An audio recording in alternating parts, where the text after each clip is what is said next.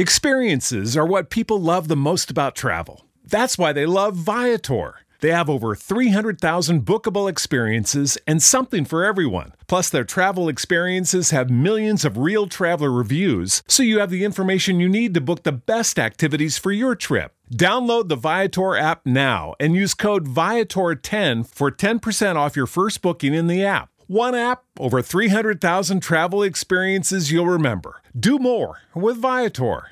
Experiences are what people love the most about travel. Viator is a website and app where you can book travel experiences like hiking Mount Kilimanjaro in Tanzania or enjoying the views while cruising on a catamaran in the Caribbean. They offer everything from simple tours to extreme adventures. With over 300,000 bookable experiences in 190 countries, there's something for everyone. Plus, Viator's travel experiences have millions of real traveler reviews, so you have the information you need to book the best activities for your trip. When you book a travel experience with Viator, there's always flexibility and support with free cancellation, payment options, and 24/7 service. Download the Viator app now and use code Viator10. That's Viator 10 for 10% off your first booking in the app. One app, over 300,000 travel experiences you'll remember. Do more with Viator. You're about to experience a life-giving message from Bishop Kevin Foreman, the People's Bishop and Pastor of Harvest Church. We exist to lead people to totally love God, love people, and love life as one church in global locations. Find out more on our website at www.harvestchurch.church or get our app by texting the word harvest to the number 877-552-4746. Your faithful giving is how we continue to bring life-giving messages like these to you. So bless what blesses you in our app or online at www.harvestchurch.church/give. Now here's today's life-giving message. Lift your Bibles high. Let's make our confession of faith together. It's there on the screen. For God's glory, this is my best year yet. To the word I'm about to hear, I believe, I obey, I manifest, and that settles it. In Jesus' name, amen. So God, we say, have your way tonight. Speak to us in this building and online. Come on, lift your hands. Say, I'm open and I'm ready. I'm open and I'm ready. I'm open and I'm ready. Say, speak, God. Confirm, God. Affirm, God. Direct, God. Correct, God. I'm ready. Do me this favor. Go to 3 to 5 people, fist bump them, and just say, you're going to heal tonight. You're going to heal tonight. Online, tag somebody. If you haven't tagged them online, click share. Click share if you haven't shared yet. Come on, you're going to heal tonight. Why? Your future needs you healed. Why? Your next needs you healed. Why? Your 7-figure status needs you healed. Why? Your new business needs you healed. Why? Your family needs you healed. Come on, I need you. If you believe that your future needs you at your best, lift your hands and worship God for 5 seconds. Go, go, go. 5, 4, hey, 3, 2. Hallelujah. Grab a seat. Let's go to work. Let's go to work. So this series that we've been in is called Let's Be Kids Again. And where does this come from? Mark chapter 10 that says, anyone who does not receive the kingdom of God like a child will never enter it. So I've taught you this. The kingdom belongs to those that act like kids again. Say it with me. The kingdom belongs to those that act like kids again. And in Luke 17:21, the Bible makes it clear where the kingdom is. The kingdom isn't here or there. It's not a building. Watch me. The kingdom is in you. This is why the enemy's been trying to kill you since you were a child. Because there was something in you. He was afraid that it would come out. But I need you to encourage somebody next to your elbow. I'm saying, but it's too late now. It's too. Yeah, he should have got you when he had the chance. He should have got you when you were suicidal. It's too late. He should have got you when you felt like giving up. It's too late now. He should have got you before you found harvest. Why? It's too late now. He should have got you when you felt like giving up. Open up your mouth. Say, it's too late now. It's too. It's too late now. There's something in you. Luke 17:21 says the kingdom isn't here or there, but the kingdom of God literally is within you. So the kingdom manifests from in you to change what's around you. But pay attention. Jesus said you're never going to be able to access what's inside to get it outside unless inside you act like a kid again. I'll say it again. You're never going to be able to access what's inside you to get it outside of you until you act like a kid again on the inside. So the kingdom manifests from in you to change what's around you. And I've taught you what the kingdom is. How many components does it have? 3 components. Come on, y'all. Number 1, it's heaven's attributes in your life. And I've taught you that that's righteousness, peace, and joy. You need to hear me. You are not trying to die to get to heaven. You are living well to bring heaven to the earth. I'll wait until you act like you heard what I said. I'm not trying to die to get to heaven. Watch me. Too many Christians are infatuated with death, so they never experience life because they see Christianity as escapism. What does that mean? That they're trying to hurry up and get through this life so they can get to an afterlife. But hear me. If the purpose of salvation was to die and go to heaven, then the moment you got saved, you could die and go to heaven. Which means since you didn't die and go to heaven the moment you get saved, that's not the purpose. The purpose is so that you can manifest the kingdom in the earth. You need to stop complaining about what you were sent to change. I need you to elbow somebody next to you and just tell them, say, don't complain about what you're sent to change. Don't. Yeah, if there's a problem, you were sent to correct the problem. If there's an issue, you were sent to correct the issue. If there's a challenge, you were sent to correct the challenge. The kingdom manifests from in you to change what is around you. So heaven's attributes have to come out of your life. That's number 1. Number 2, it is God's M.O., his modus operandi. It is how God does what he does. Where is that at? It's in you. This is why there's certain things that you do that nobody had to tell you they were wrong. Something in you said, that ain't right. Why? Because God's modus operandi is on the inside of you. What does this mean? God is a creator. Hear me, Wednesday. Which means the same creator we read about in the scripture, that same creator lives on the inside of you. This is why sometimes your back has been against the wall and you were like, I don't know what I'm going to do. And all of a sudden, out of no way, something creative pops up in you. Where did that come from? That's the kingdom manifested in your life. God, I wish I had kingdom people in here. Why? Because God's modus operandi is at work in me, which means I don't care what you drop me in, baby, I'm about to manifest the kingdom. I don't care what the situation looks like, I'll find a solution. Watch me. He's not just the way maker. Pay attention. The way maker lives on the inside of me. I need every person in this building and online that knows that there's a creator on the inside of you. For 5 seconds, lift your hands, worship God right there. Go. 5, 4, there's a creator. There's a creator. And I pray God stir the creator on the inside of you. You're about to create your wealth. You're about to create your business. You're about to create your family. You're about to create your healing. Come on, Wednesday, say there's a creator in me. All right, number three, it is becoming what God said you are, who God said you are, and possessing what God said you can. So you're becoming and possessing. You're becoming and possessing. You're becoming and possessing. You're becoming and possessing. You are becoming and possessing, which means the more you become, the more you possess. And the more you possess, the more you become. See, the more you possess, it shows you that it requires a greater you to get greater. I'm so excited about the fact that you sit next to somebody that just doesn't want stuff, but they want to be a better Christian. Come on. Where are the people at in the building and online that can say, I've graduated. I'm not chasing cash, cars, or clothes. No, what I'm chasing is a better version of myself. This is why I don't have to hate on you. Why? I'm not in competition with you. I'm in competition with yesterday's version of myself. The kingdom belongs to those that act like kids again. The kingdom belongs to those who act like kids again.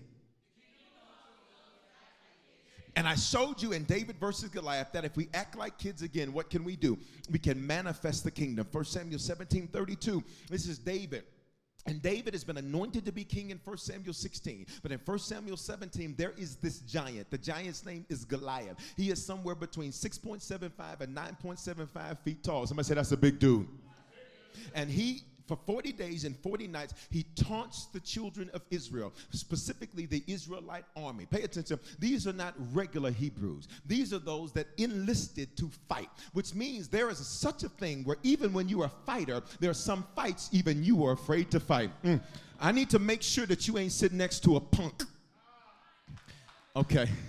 I need to make sure that you ain't sitting next to somebody that when they see Goliath, they run. Matter of fact, I need you to speak strength in them, touch their shoulder, and say, you will fight and you will win. Come on, I need you to make sure you ain't sitting next to somebody that runs from the fight. I need you to make sure you're next to a David, that when they see a Goliath, they're like, baby, let's go. You want to start something? For 40 days and for 40 nights, Goliath, literally, he is taunting the Israelite army. And then David shows up. Watch me. David shows up at the end of the fight. Now, this is what I love about it. And sometimes there's a version of you that is not going to show up until, watch me, until it is needed the most. Because there's about to be a demand placed on you. For every person that feels overwhelmed, look at me, that you are not overwhelmed, that's called destiny. That's called purpose, putting a demand on you. And I need you not to crack up under the pressure. I need you not to break up under the pressure. Come on, open your mouth, Wiz. They say there's a demand being placed on me. David did not show up until the 40th day, which means the kid did not show up until the 40th day. And for some of y'all, there's been some stuff that's been beating you down for the last several weeks, last several days, last several months. Watch me. Tonight is about to be your turnaround night. Why? Because the David in you is about to ride. I guess I'll just preach to my online family then, since y'all ain't going to say nothing. There's a David in you that God's putting a demand on. Look at me. And what was the demand? It was not until Goliath's taunt got the most, watch me, absurd.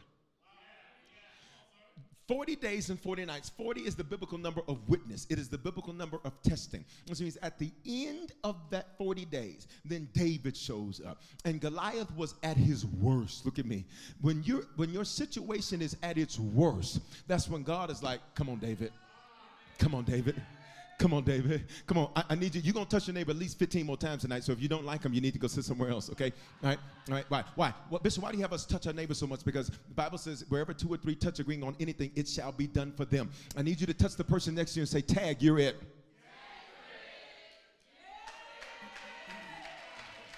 No, I'm going to try over here. Watch me.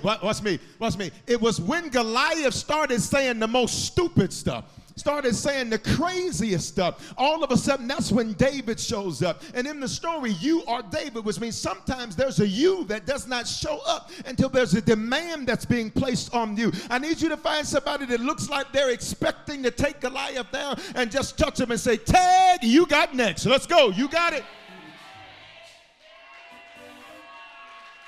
You should have shut your mouth, because I wouldn't have done nothing until you shouldn't have came at me like that. I wasn't going to do it. I need you to open up your mouth and say, I'm ready.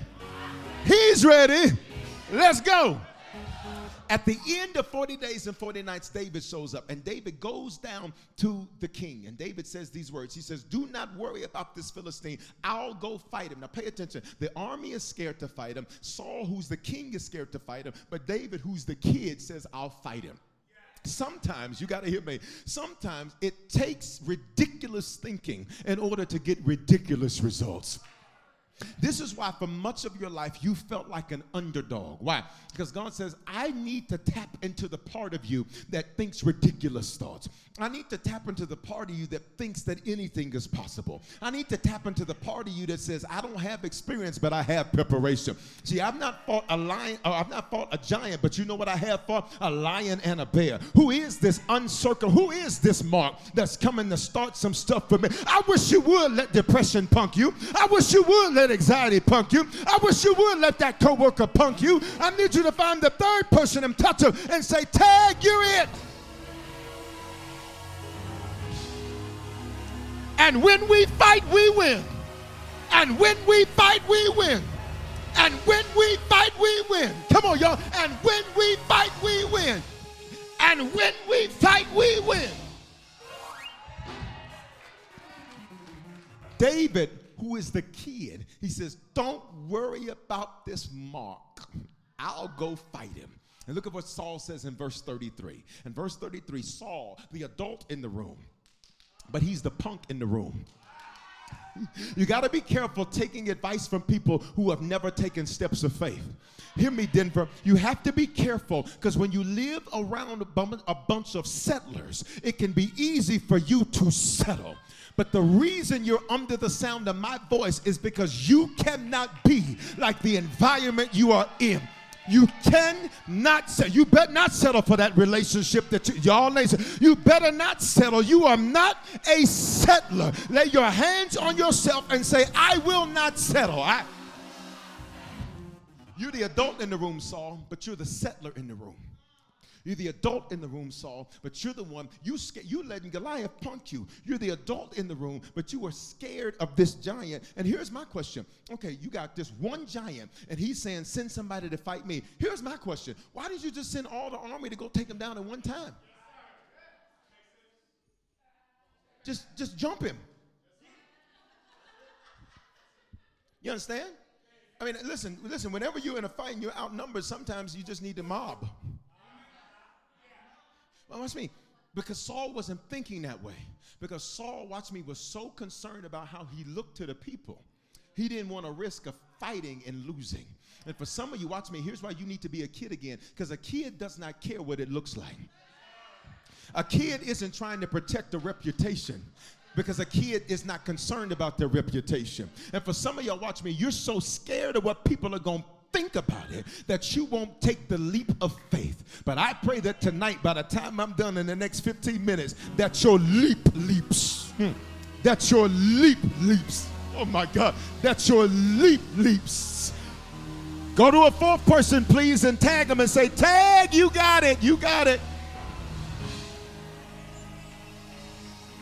Saul says, don't be ridiculous. There's no way you can fight this Philistine and possibly win. You are only a boy. And here's the truth. Y'all want the truth? Say, what's the truth, Bishop? He didn't fight the Philistine. This wasn't a fight. This was a takedown. Y'all didn't hear me. A fight would mean that Goliath got an opportunity to hit back. This was not a fight, because when David made the decision to take the leap, God stepped in and said, I'll take it over from here. Watch me. You told your neighbor, tag, you got next. But when the David and them rises up, God says, tag, I got it. I got it. God's about to show himself strong on somebody's behalf tonight. If you don't think he's going to do it for you, that's fine. But can you praise God because he's about to show up strong for me? Come on, Wednesday. Come on, Atlanta. Come on, Facebook. Come on, somebody say, God's about to take it over. All right, look at me. He says, do not be ridiculous. Look at the screen. He says, do not be ridiculous. You cannot possibly fight this Philistine and win. And you're right, Saul. I can't fight him. But this ain't going to be a fight. This is going to be a massacre. This is not going to be a fight. This is going to be a takedown. I'm going to throw one stone. It's going to take him out. I'm going to release one shout, and it's going to take him out. I'll release one seed, and it's going to take him out. I'll make one temporary move that I won't complain about, and it's going to take. You'll take one lesser job than you think you should take, but it's going to show God that you can be trusted. One opportunity is all I need. Go to a fifth person, please. Tag them and say, you got it, you got it, you got it. Some of y'all didn't move. Get up, move, and tag a fifth person and tell them, you got it, you got it. All right? Online, you need to tag somebody. Look at me. You're right, I can't fight him, but I'm not going to fight him. I'm going to throw one stone, and this is going to be a massacre. He's never, look at me. What you're scared of is never going to have an opportunity to touch you. Prophesy to yourself. Say, I'm untouchable. I'm unstoppable. I'm unbreakable. I'm unbeatable. Say, I got an MC Hammer anointing. You can't touch this. Uh-oh.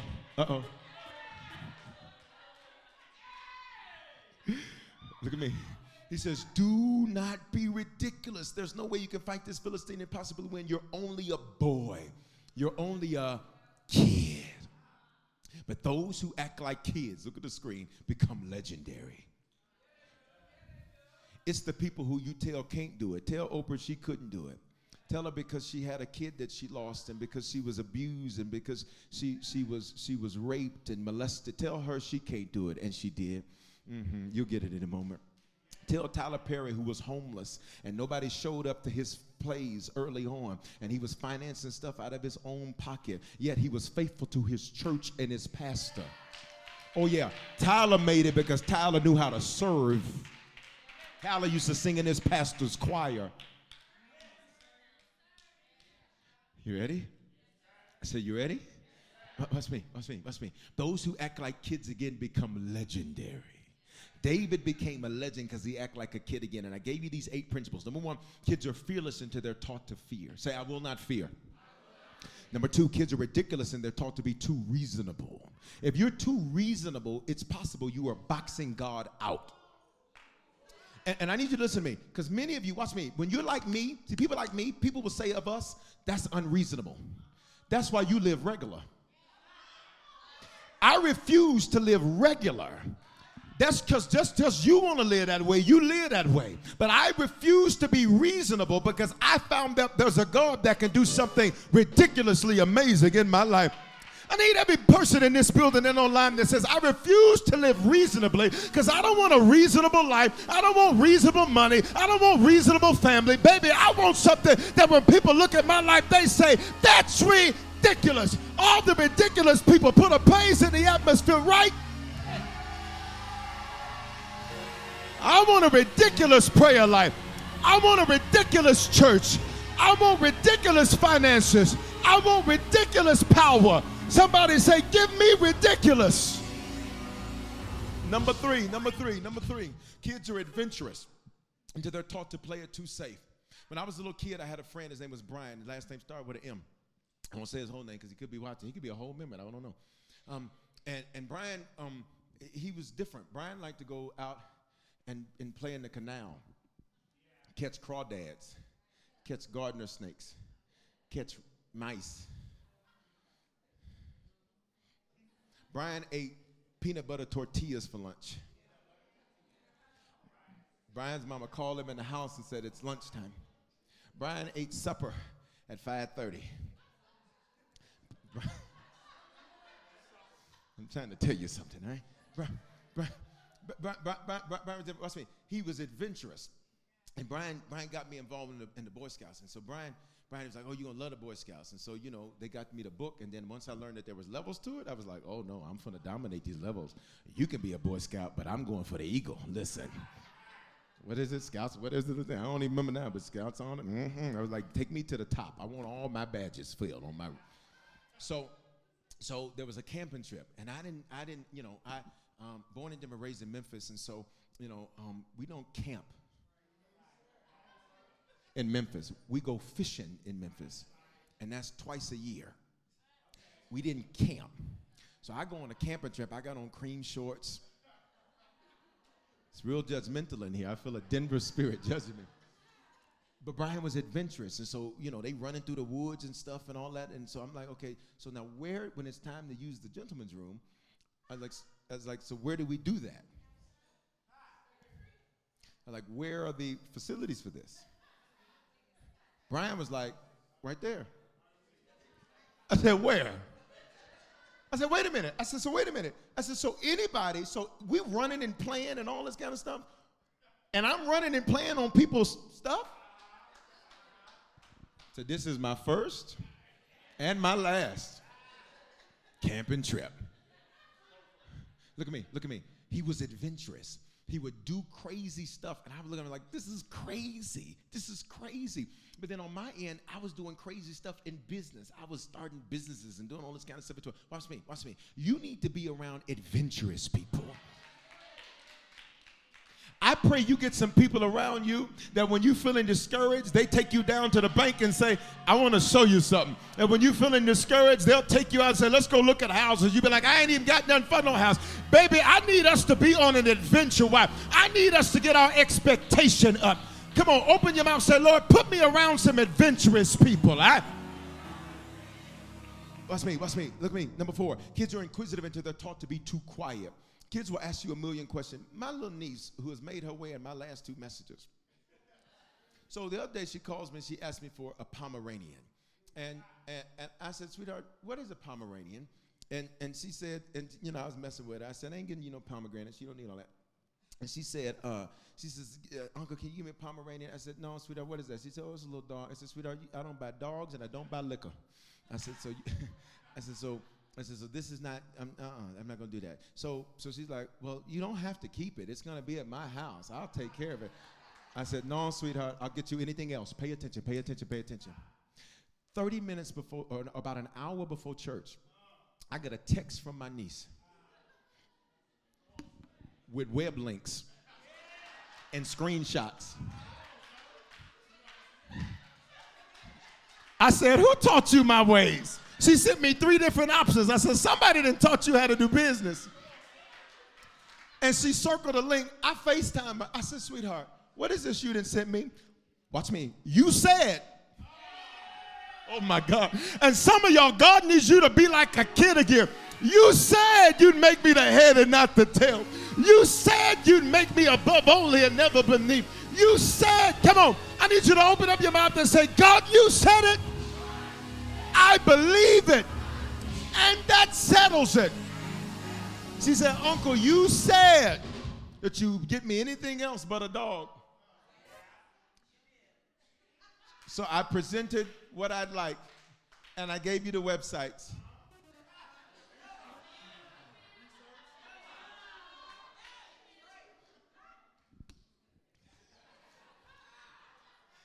Look at me. You ready? Here's your shout. She didn't let a no to that stop her from asking for that.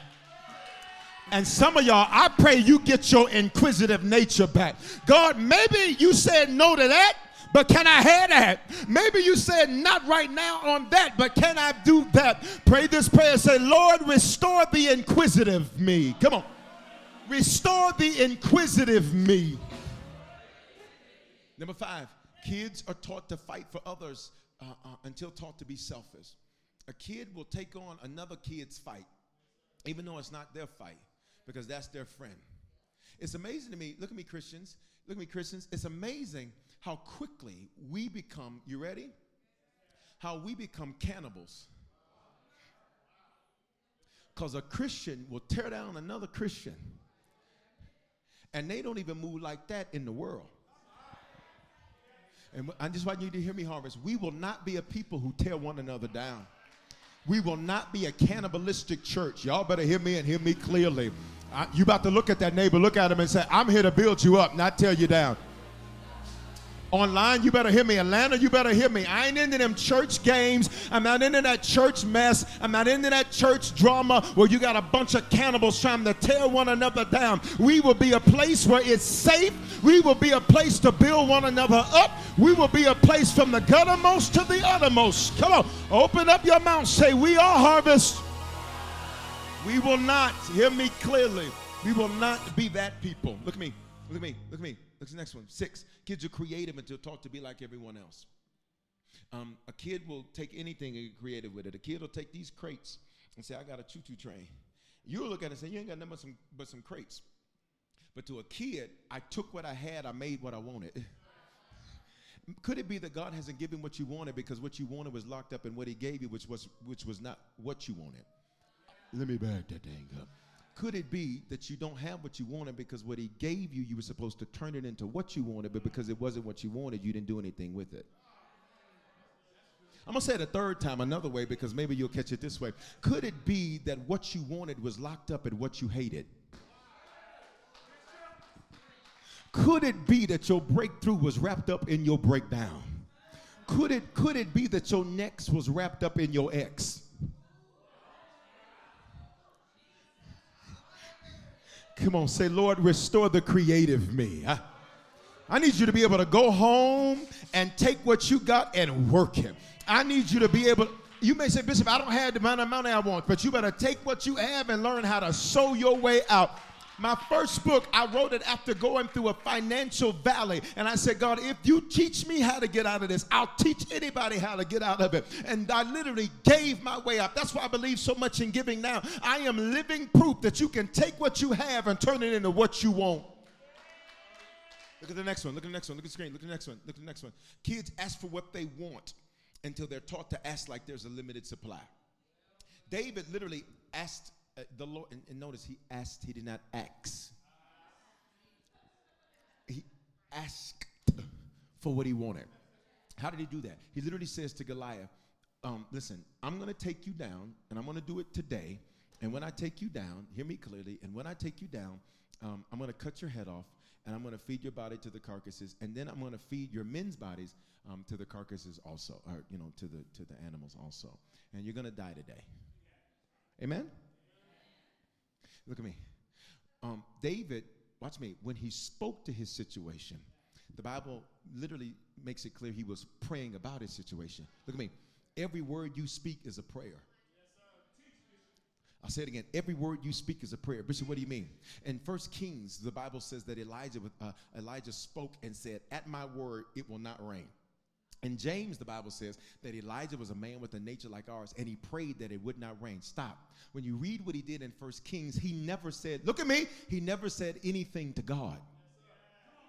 He spoke to his situation, which means everything that comes out of your mouth is a prayer. Question, could it be that you literally prayed your own damnation? You said, well, I wasn't praying, I was just talking. To God, when you talk, you are praying.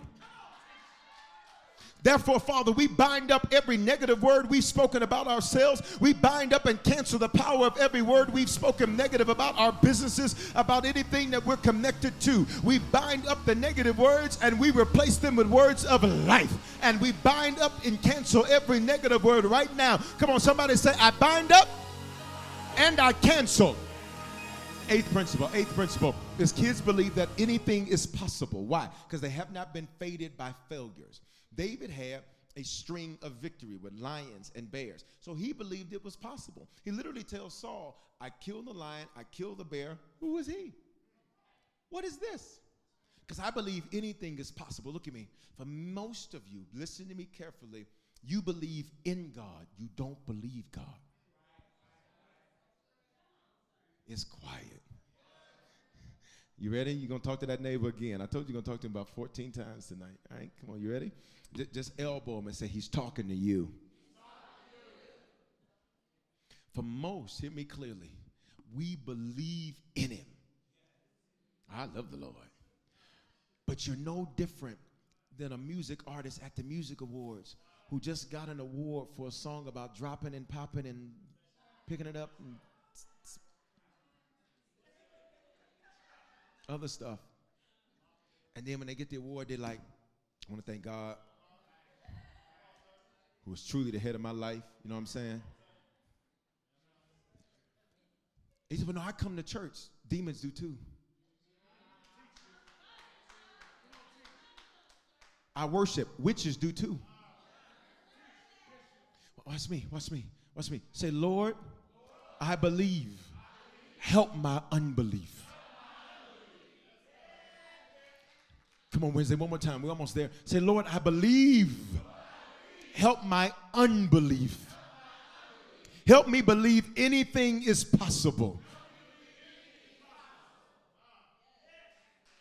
A kid will believe that anything is possible. A kid will talk about they want to be an astronaut, they can't drive. A kid will talk about they want a big house and they can't keep a room clean. A kid will walk, watch me. How many of y'all used to play That's My Car in the neighborhood? You used to be in one of these houses like what's over here. You'd be on the front porch like one of these houses over here, and cars would drive by. You'd be like, that's my car. And look at me.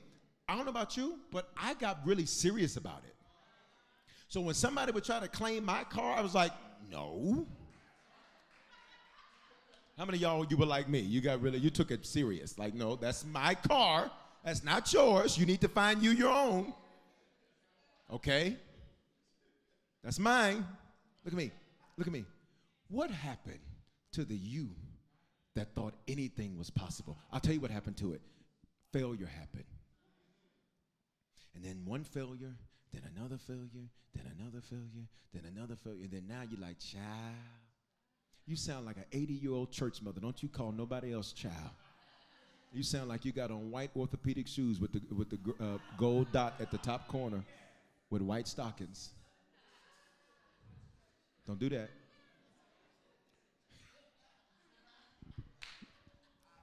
You know them shoes with the thing on, you know, they got the rolls, you know. No, not the Velcros. No, not the Velcros. That was for the other mothers. No, the other ones. No, these were laces. These were lace up, but they had the little gold dot on the side, and you wore them with the white stockings, and they sat right over here. Look at me. Look at me. Look at me. Look at me. I pray that you release. Look at me. Your failures. First of all, how many of us can be honest that we've had some?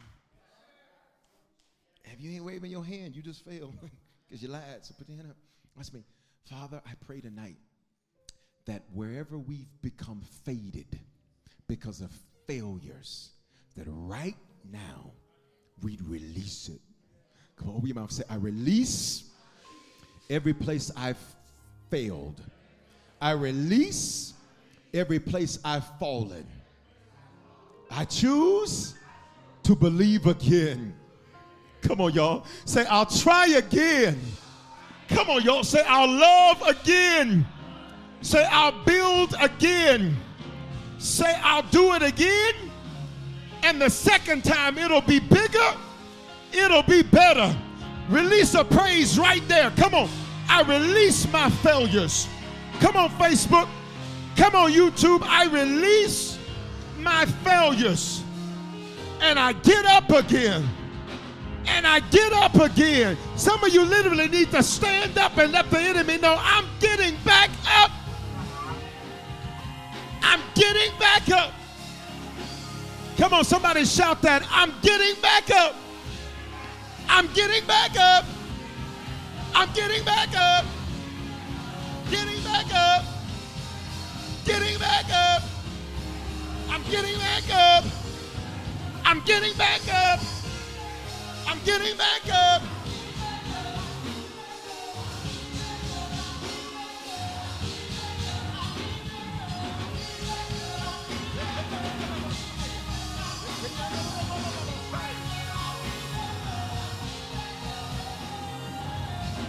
Look at somebody next to you and say, get back up now. Now look at me, look at me, look at me, look at me. David does all those things. You ready? Here's the twist. We were on 25. We're about to get off at Colorado. It's a little traffic. You ready? It's always going to be some traffic on Colorado. You ready? David does all those things and sees that anything is possible. Say, anything is possible. Look at 1 Samuel 17 and 50. David triumphed. Say your name. Triumphed. Come on, Wednesday. Come on, say your name. Triumphed. I want you to get used to seeing your name next to a good news story. I need you to get used to seeing your name in the top performers in your company. I need you to get used to, why? Because I got back up. I need you to get used to seeing your name in the top business people in the city, in the top business people in the community. Say your name. Say triumphed. Look at me. With only a sling and a stone, for he had no sword. Which means what he thought he needed, he did not need. Look at me. Kids never need what you think they need because they'll get creative with what they have. Kids never need what you think they need because they get creative with what they have. You tell a child, no, I ain't buying you no choo-choo trains. That's cool. I'll take these crates. And I'll make myself a choo-choo train. Look at me. Look at me. Look at me. But in 1 Samuel 16, he's anointed king. 1 Samuel 17, he defeats Goliath. 1 Samuel 18, God puts him in time out. Do it with me. Because this is where some areas of your life feel. And this is the trip, because you're like, Bishop, I got up, but there ain't nothing happening in the game. Bishop, I got up, but ain't nothing happening in the game. Bishop, I got up. Okay, I'm over my failure. Could it be that there's certain areas of your life where God has got you in timeout? Right when you were ready to make the play of the game. Come on. I want to talk to some of y'all. But right when you thought you were about to make the Hail Mary pass that was going to win the game, when you thought about it, all of a sudden God stepped in from the sideline. Wait. Where are the real people in the building and online? Well, there's some stuff that's been in time out, and you're like, God, I told you I'm ready, but nothing is happening. He's in time out from 1 Samuel 18 for 16 chapters until 2 Samuel chapter 2. And each one of those chapters in this particular instance in Scripture is roughly 1 year each. Look at me. For approximately 16 years.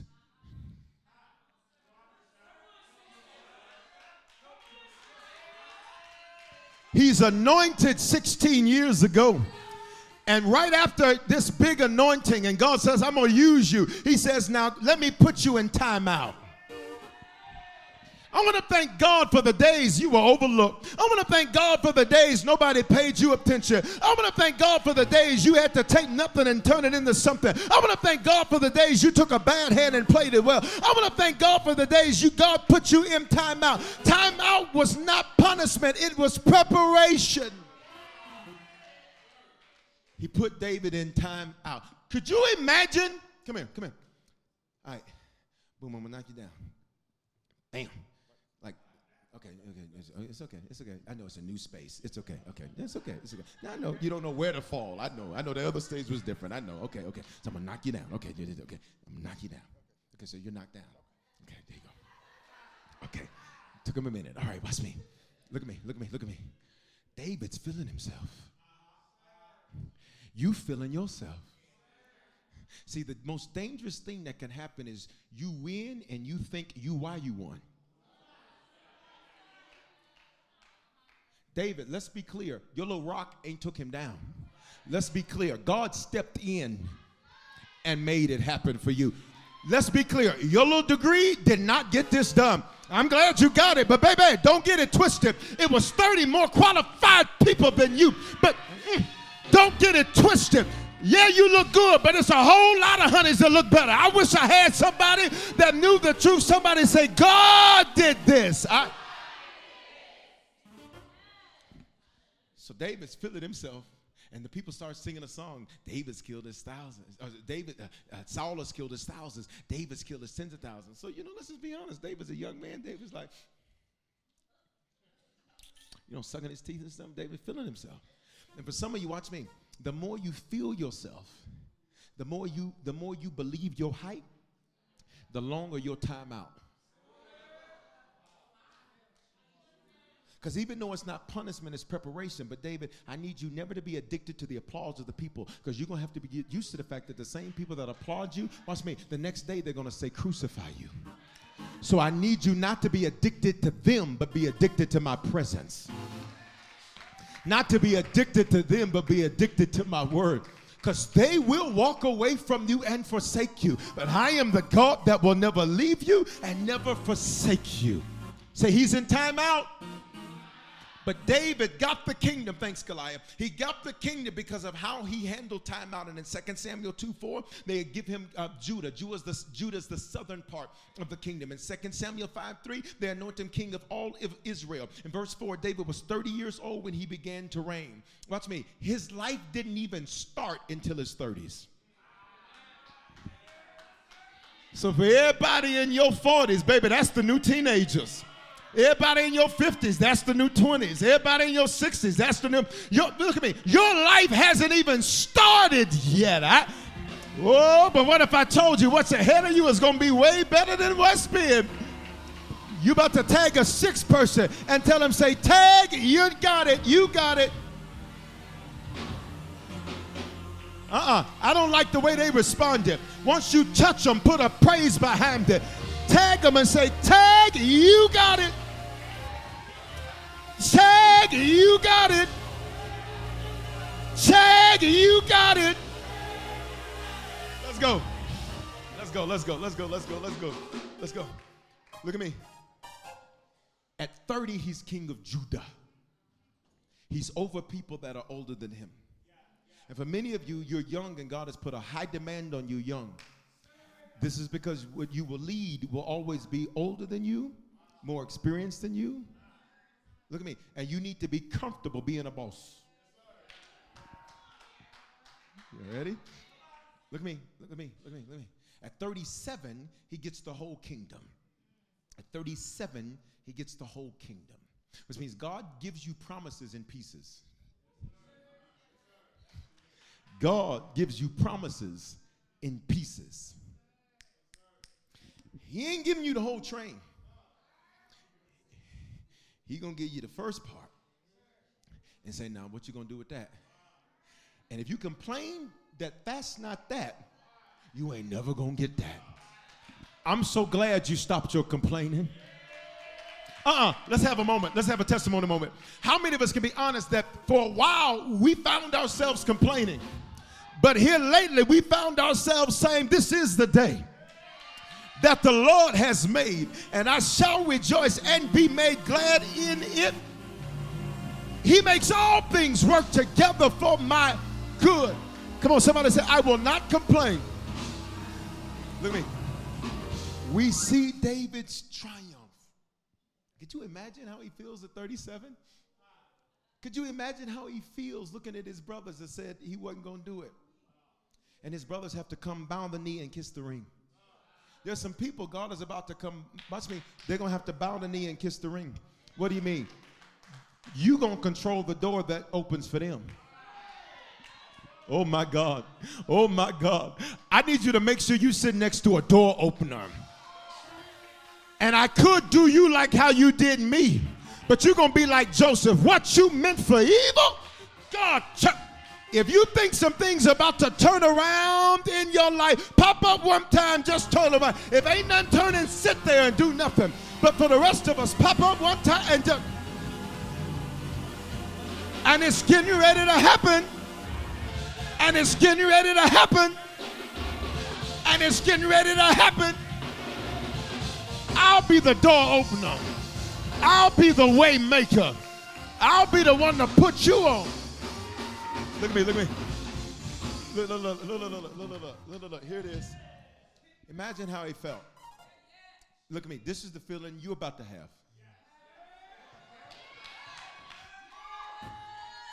I've been practicing my praise at home. I've been practicing my praise in my car. Because I want the Lord to know not only am I ready, but I want him to know exactly how I'm going to respond. Because in a couple of months, he's about to give me the whole. That's my confession. You ain't got to confess it. I'll confess it. He's about to give me the whole thing. Come on, Wednesday. Can I get you to practice your praise like you're about to get the whole promise? On 3, release your praise. 1, 2, 3, go.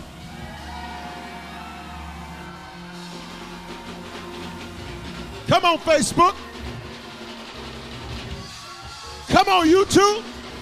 I'm about to get the whole thing. I'm about to get the whole thing. I'm about to get the whole thing. I'm about to get the whole thing. I'm about to get the whole thing. Fist bump somebody, say, you're about to get the whole thing. You're about to get the whole thing.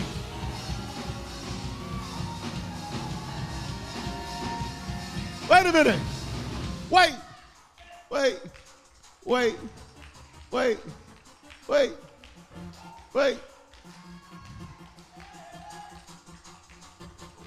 What if I told you that you were close to your 37? What if I told you that you were knocking at the door of your 37? What if I told you God is about to take you out of timeout? What if I told you God is about to take you out of timeout? We got to move on, but I need you to take this opportunity. I'm going to give you one more opportunity to show God your praise in advance. On 3, go. 1, 2, 3, go.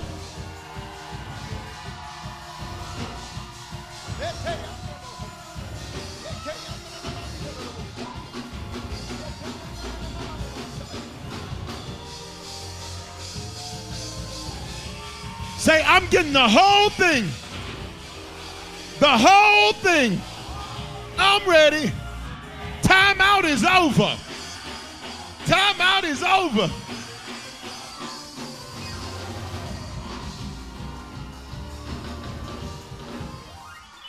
But wait. But wait. But wait. But wait. We celebrate David's triumph. But look at the person next to you, say, but triumph comes with trauma.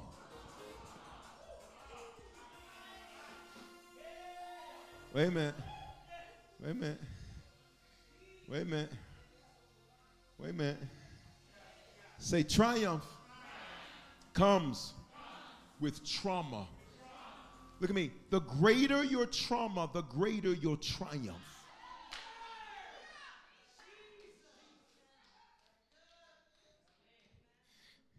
What is trauma, Bishop? It's a deeply distressing or disturbing event. Most of you are past the traumatic event. Look at me. You're in the second part of trauma.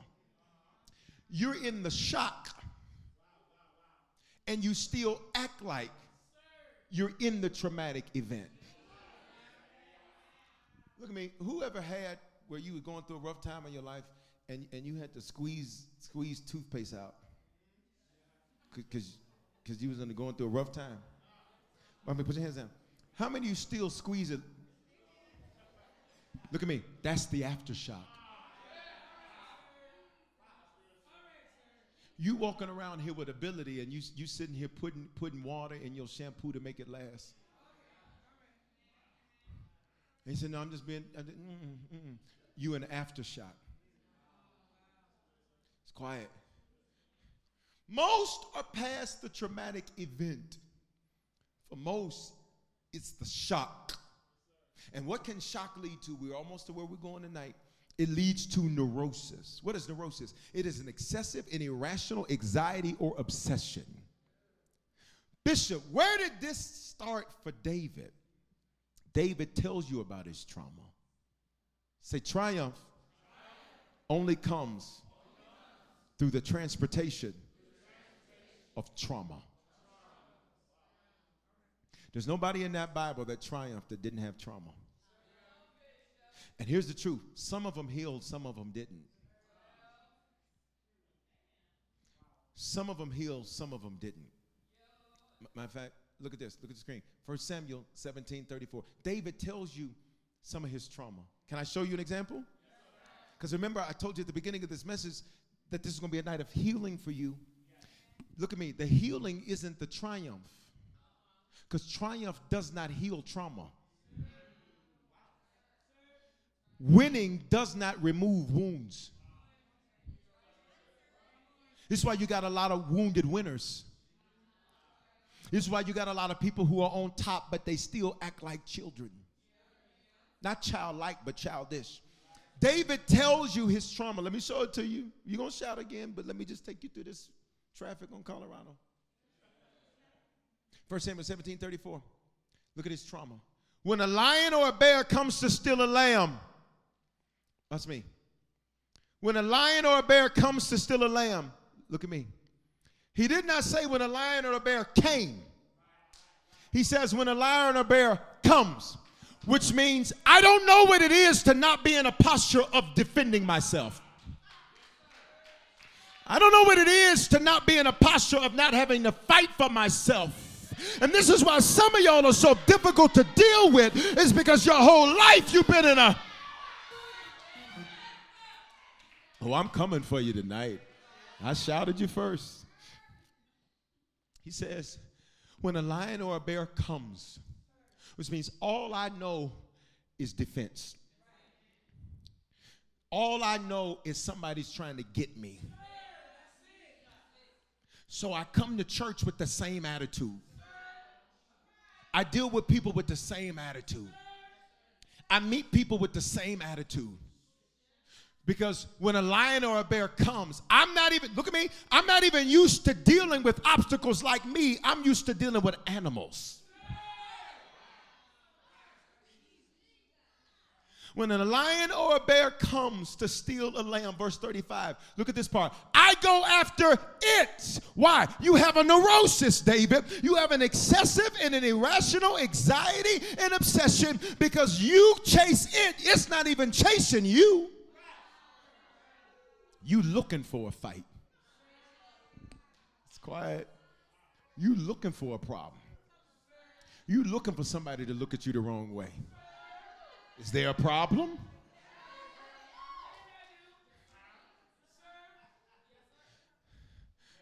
You ready? David says, I go after it. Look at me. The problem is gone, but I don't know how to let it go. I'm going to throw this mic, and I can see y'all now. I couldn't see y'all over at Jewel. I can see y'all now. Them lights was blinded before. I can see you now. You ready? Look at me. The person that's the problem walked out. You chasing them.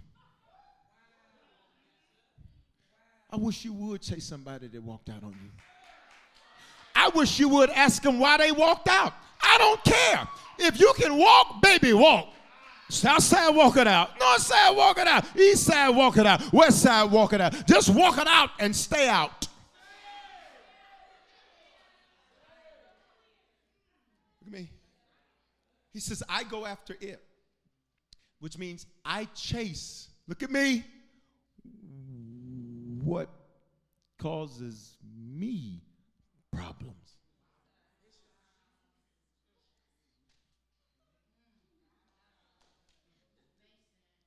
It's quiet in this building. You out here chasing lions and tigers and bears. Oh, my. Look at me. Look at me. Look at me. And if the animal turns on me, David, you ran after him. Some of you all, you ready? You start problems and get mad when they bite back. You big to put it out there, baby girl, but ooh, when it come back at you, you all with that rat-tat-tat-tat until you get rat-tat-tat-tatted on. Say amen to that. You can really do this now, huh? Look, if the animal turns on me, I catch it by the jaw and I club it, look at me, to death, which means I kill things. Look at me, look at me. I kill things. You're not understanding it. David says, I don't know how to not kill it. His trauma is, I don't know how to keep it good. You're going to hear me in a minute. I don't know how to keep a good job. I find a way to lose it.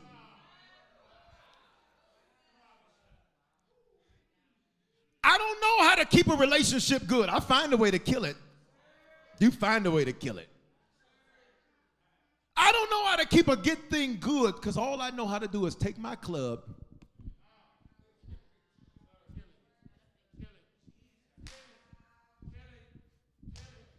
and you got a line of things you've killed. Opportunities you killed because of your arrogance. And you think people owe you something. People with power don't like people with arrogance. Ready? He says, I go after it and I kill it. David is saying this as a triumph, but he's missing the fact that this is your trauma. Look at verse 37. The Lord who rescued me from the claws of the lion and the bear. Look at me. You telling a lie. He didn't rescue you.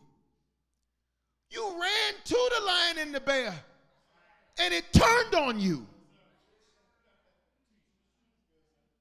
This is what some people do. This is what some Christians do. You create your problem and then say, now, God, rescue me from what I ran to. Until tonight. Come on, y'all. Come on, healing's about to hit the building and no lie. Come on, I need you to open up your mouth and say, until tonight. Say it again, until tonight. So, David, you got this rat-tat-tat-tat-tat. You want to fight everybody. You see a lion or a bear, you go chase it. I'm David. You don't know about me? I'm David. I'm from Grape Street.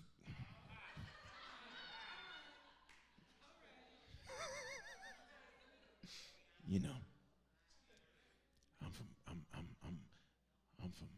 Bankhead. That's gentrified now. I don't even know what you're talking about. Bankhead.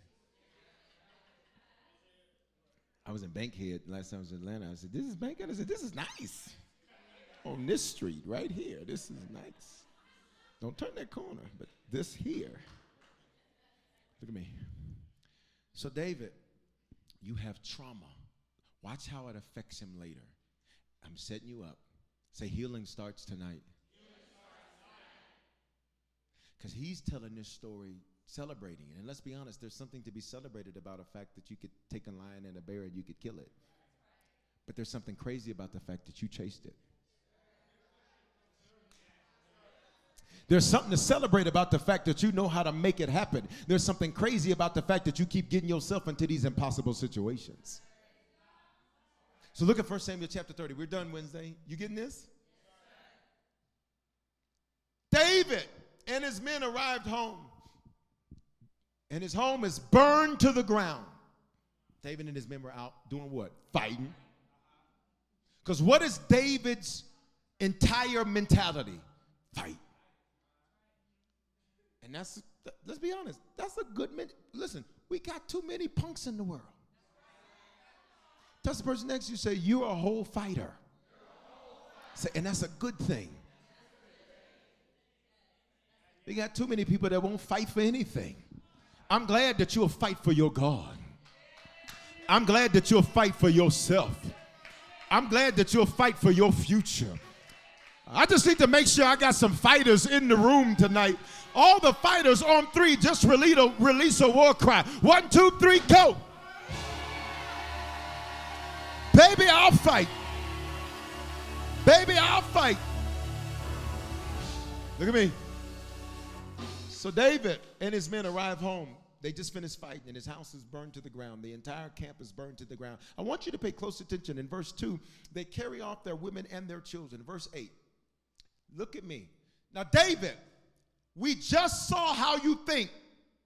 You go chasing after lions and bears. You start clubbing them to death. Look at verse 8.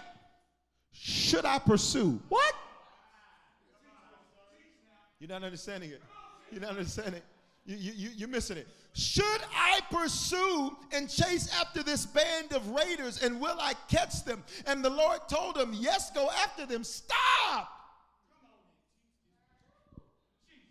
13 chapters earlier, you were just talking about if a lion or a bear come up, I'm going to run after Mufasa.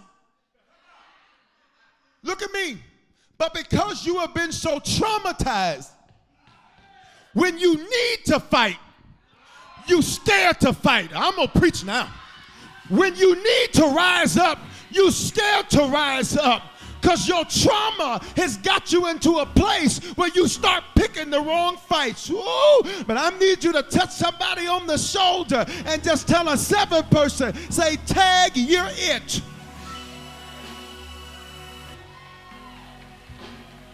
Look at me. He says, should I fight? David, they have your kids.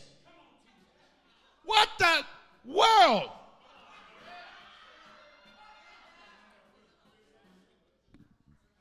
What do you mean?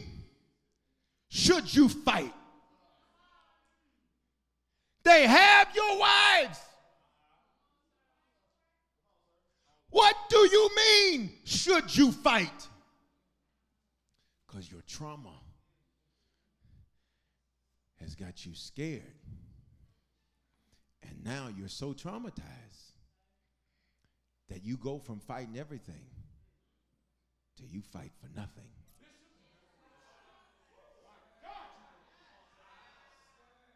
You go from I wish a ninja would to ninja going and do it. Look at me. And you won't fight for what matters. I've seen people not fight to keep the kingdom first. And I'm thinking to myself, like, what bottle of Drano did you drink before you said that? Because this is what you fight for. Because keeping the kingdom first is what got you what you fighting for now. How you gonna now put the kingdom last? Y'all not gonna say nothing to me. He says, should I fight? What father sees his children gone and says, Lord, should I pursue this band of raiders? Will I catch them? Look at me. David, you're so traumatized. You ready for this? Oh, I'm setting you up for Sunday. You ready for this? You're so traumatized, you're not relational. You're a transactional man now. Because pay attention to what he didn't even ask God about. He only wanted to know if he was going to win. He didn't care nothing about them. Trauma makes you transactional. If you don't get some out the deal. We have a lot of people who are transactional. It's transactional. They with it when it's good for them. And the moment it's not good for them, the transaction stops. Because it's on their terms, because it's transactional. We have a lot of Christians like that. You're transactional with God. The moment he don't do what you want, yeah, I'm good. Transactional people with their pastor. Huh? I didn't hear nobody. Huh? It's the eye. You saw how I dipped the eye. I dipped the eye a little bit to give it a dramatic effect. Transactional people who the moment they don't think you can do anything else for them. Should I pursue? Well, David, this is your wife. This is your future. And your trauma has got you so jacked up that you ready to quit. In fact, the fact that you had to pray is proof that you did quit.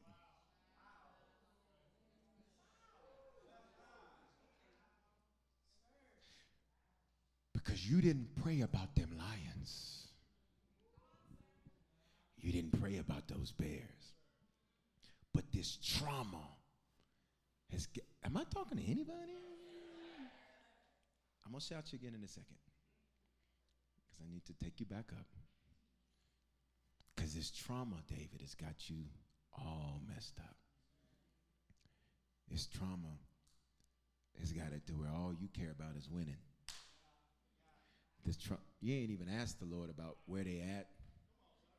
Are they safe? Are they alive? Because David, the truth is, your trauma taught you not to trust anybody. Come close. So you love nobody but yourself. So your decisions are selfish. Care less about how it affects anybody else. I'm preaching and you ain't got to say nothing. You don't care how it affects anybody. You don't consider anybody else in your decision making. I got all this space now. You don't consider anybody else. That's a good shot too. In your decision making. You don't care who the weight falls on. You don't care. You didn't even ask God if they were okay. Because in your mind, I'll get another wife. I can have some more kids.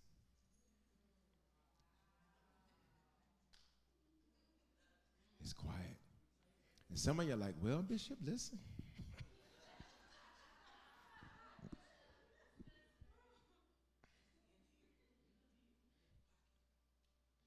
I'll go somewhere else. I'll just do something else. And God has to literally say to him, you ask me 2 questions. I'll give you 3 answers. Because David, look at me. Even though you've had some trauma, you still a man after my own heart. Look at me. Here's the good news. You're not stuck in your trauma.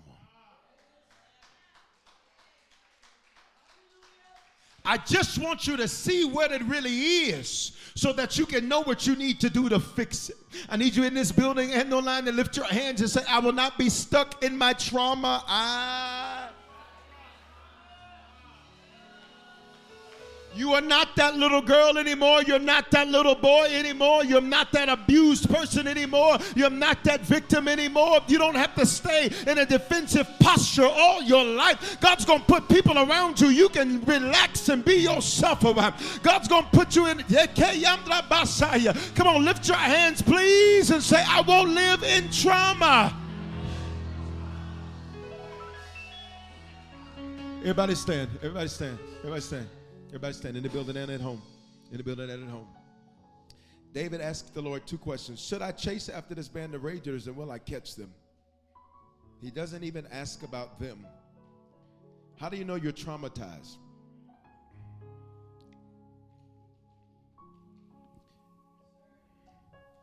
When you hate who loves you and you love who hates you. Look at me. The Lord responds and says, yes, go after them. You will surely recover everything that was taken from you. Look at me. He says, David, you didn't ask me if you'd recover. I'm telling you, you're going to recover.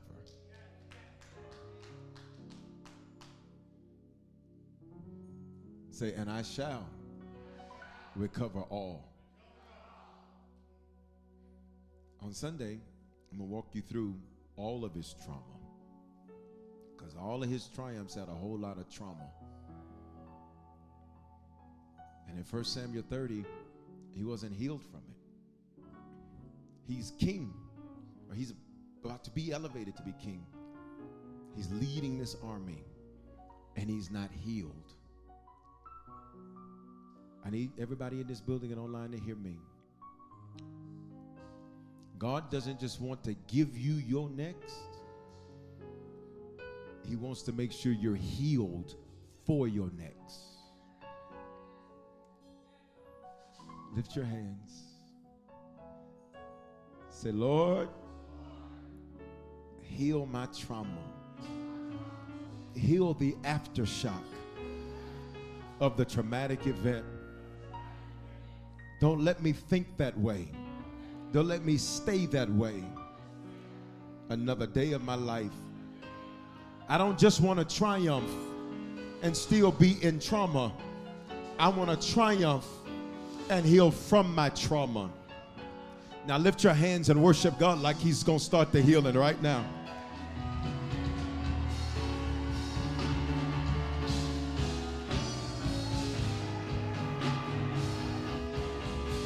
Come on, let me hear you lift up a worship.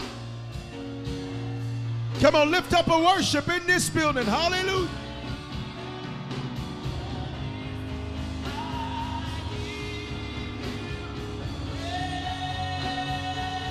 For every mountain, everybody say.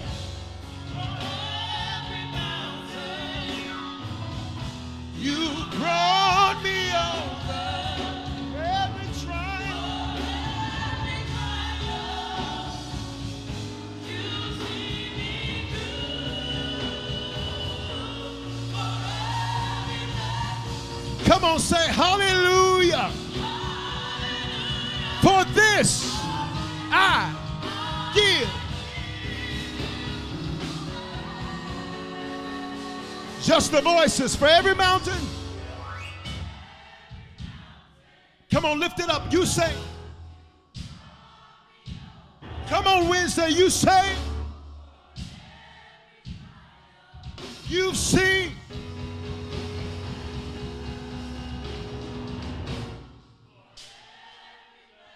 Come on and say hallelujah.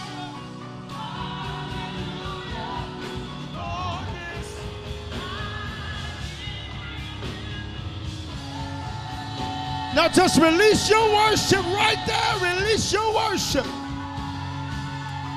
You won't stay stuck in your trauma. You won't stay stuck in the shock after your trauma. You will triumph. You will triumph. You will triumph. Hey. Hey. Hey.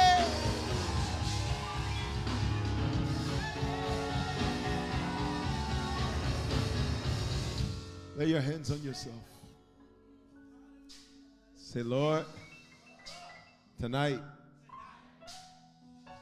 start in me the healing from the trauma on my way to my triumph.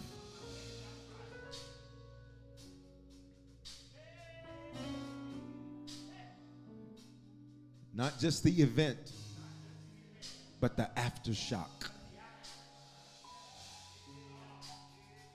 I'm not in that trauma anymore.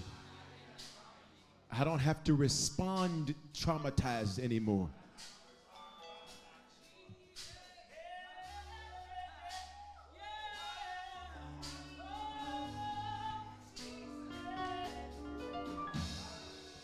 I'm a survivor.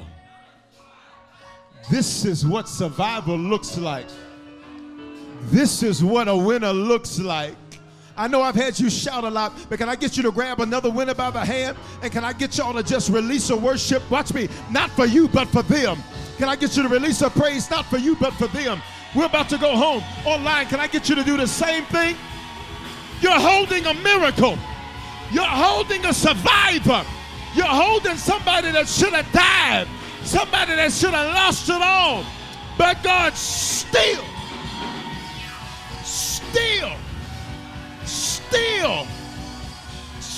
believes in them. Hallelujah.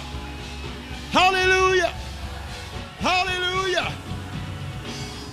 In this building and online, if we're going home, if you need to become a Christian, recommit yourself to the Lord. Wink at somebody, say, you a whole survivor, wink. Say, and you're not in your trauma anymore. Tell them, you're not in your trauma anymore.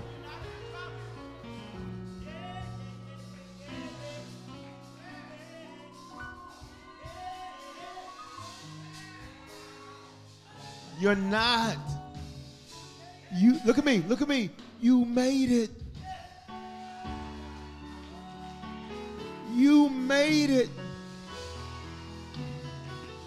You made it. A whole lot of other women didn't. You did. A whole lot of other men didn't. You did. A whole lot of little boys didn't. You did. A whole lot of little girls didn't. You did. Throw your hands up and shout, I made it. We got to go. You need to become a Christian. Recommit yourself to the Lord, to be sure wherever you're at on the count of 3. I want you to slip your hand up in the building. Online, do the hand wave emoji. Say it's me. 1, 2. If that's you, no guilt, no condemnation, no shame. 1, 2, 3. If that's you, slip your hand up in this building or do the hand wave emoji online or say it's me. If you need to become a Christian or recommit yourself to the Lord, or be sure. Everybody, quickly pray this with me. Say, Father, thank you for dying in my place. Thank you for your love for me. I confess with my mouth, I believe in my heart that you are my Lord and my Savior. Give me the grace to be a faithful Christian from this day forward. In Jesus' name, amen. You just prayed that prayer for the first time. Take out your phone, text the word decision to 877-552-4746 or scan the QR code on the screen. Listen, I want, for some of you, you're already saved, but you need a shepherd. You can live in Denver, you can live in Atlanta, you can live in anywhere across America and around the world. We'd love for you to be a part of our family, wouldn't we? We got seats open in the family. Come on. All right, there's always room for you. No church background necessary. No church experience necessary. You are welcome. Every age, every race, every background, everybody included, nobody excluded. You can scan the QR code on the screen or text Joy and Harvest is one word at 877-552-4746. If you came in late, you weren't able to give, get that ready. If you're going to sow the seal, I want you to get that ready. I want everybody to get a seed in your hand. Everybody get a seed in your hand. In 1 Samuel 30, this is where David asked the Lord those questions. I want you to get a $30 seed in your hand. Everybody, a $30 seed in your hand. You're going to call this your I made it seed. I never asked you to do what I don't do. I always sow. I want you to sow that with me. How can you sow it? You can use Cash App, $ Bishop Foreman with the number 2 at the end. You can use PayPal, Venmo, Zelle, Givelify. All of that's available. The email there is hello@harvestchurch.church for all of that. Hallelujah. Hallelujah. Amen. I love you, Wednesday. Thank you again for your consistency and your faithfulness and your dedication in this transitional time. I want to remind you, we will only be in this tent for just a few months. Literally, this has been purchased by developers, and this is going to be turned into condos. And so it's going to be about $8 million a condo. Now, that's only for this part of the condo. Now, if you want parking, that's an extra $2 million. I just joking, but that's what's happening. So only be here for this transitional time. What are we doing? We are seeking out the best option for us here, and we got options, and so we want to take advantage of that. And so, in case you weren't here when I explained it all, literally we began the process over a year ago looking for the right fit. We secured a very sizable approval so we can get what we want, and we can do what we want. Look at the person next to you and say, we got options. Come on, Harvest. You need to know the blessing is on the house. Somebody say, we got options. And but our board of directors and I, we wanted to make sure we were good stewards, and we were excited to exit Jewel. We were thankful to exit Jewel. That relationship, there was so much, our dream team knows about it. There was so much that happened behind the scenes. I was ready to go. It was like an abusive marriage. I said, you ain't got to hit me once, but once. It wasn't no literal hit. I'm just saying, you ain't got to say something crazy to me, but once. I'm ready to go. And so we're excited to do that. And so this will be temporary and transitional. On Sunday, I will make sure they're going to turn the air on Friday night. Now, listen, then some of y'all going to come in and say, it's so cold. Well, baby, pick your struggle, okay? You'll be all right. Pick your struggle. Okay. All right. Because when y'all do this, it just remind me of old school church. Like Dr. King and Mahalia Jackson about to walk in any minute talking about, I have a dream. Well,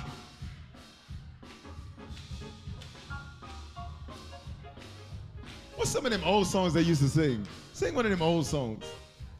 Sing one of them old songs.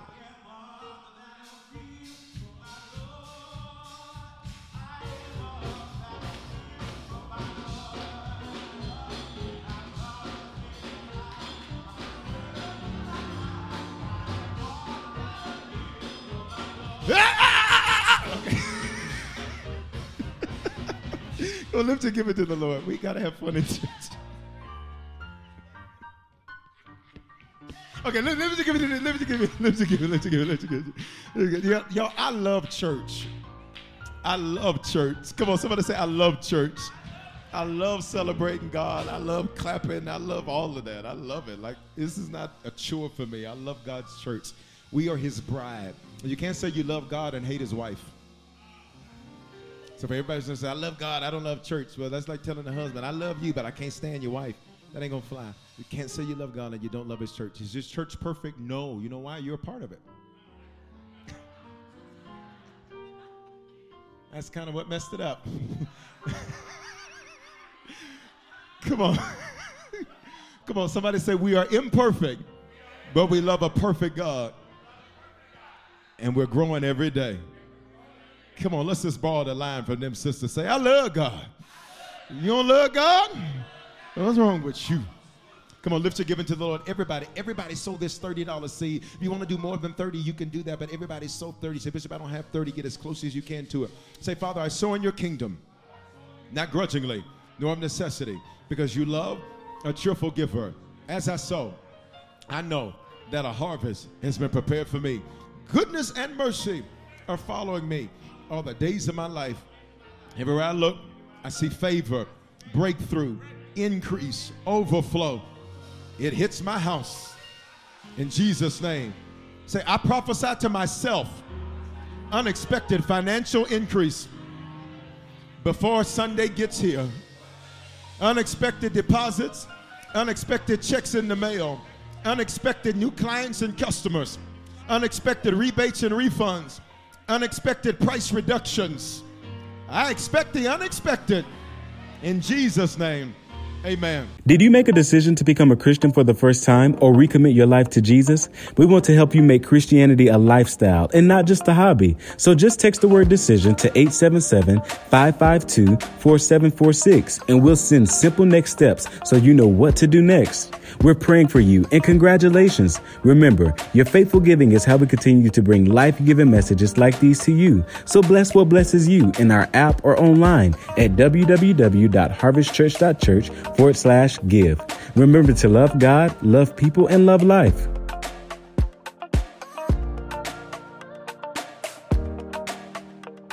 Experiences are what people love the most about travel. Viator is a website and app where you can book travel experiences like hiking Mount Kilimanjaro in Tanzania or enjoying the views while cruising on a catamaran in the Caribbean. They offer everything from simple tours to extreme adventures. With over 300,000 bookable experiences in 190 countries, there's something for everyone.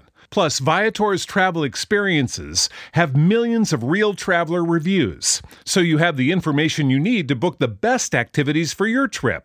When you book a travel experience with Viator, there's always flexibility and support with free cancellation, payment options, and 24/7 service. Download the Viator app now and use code Viator10.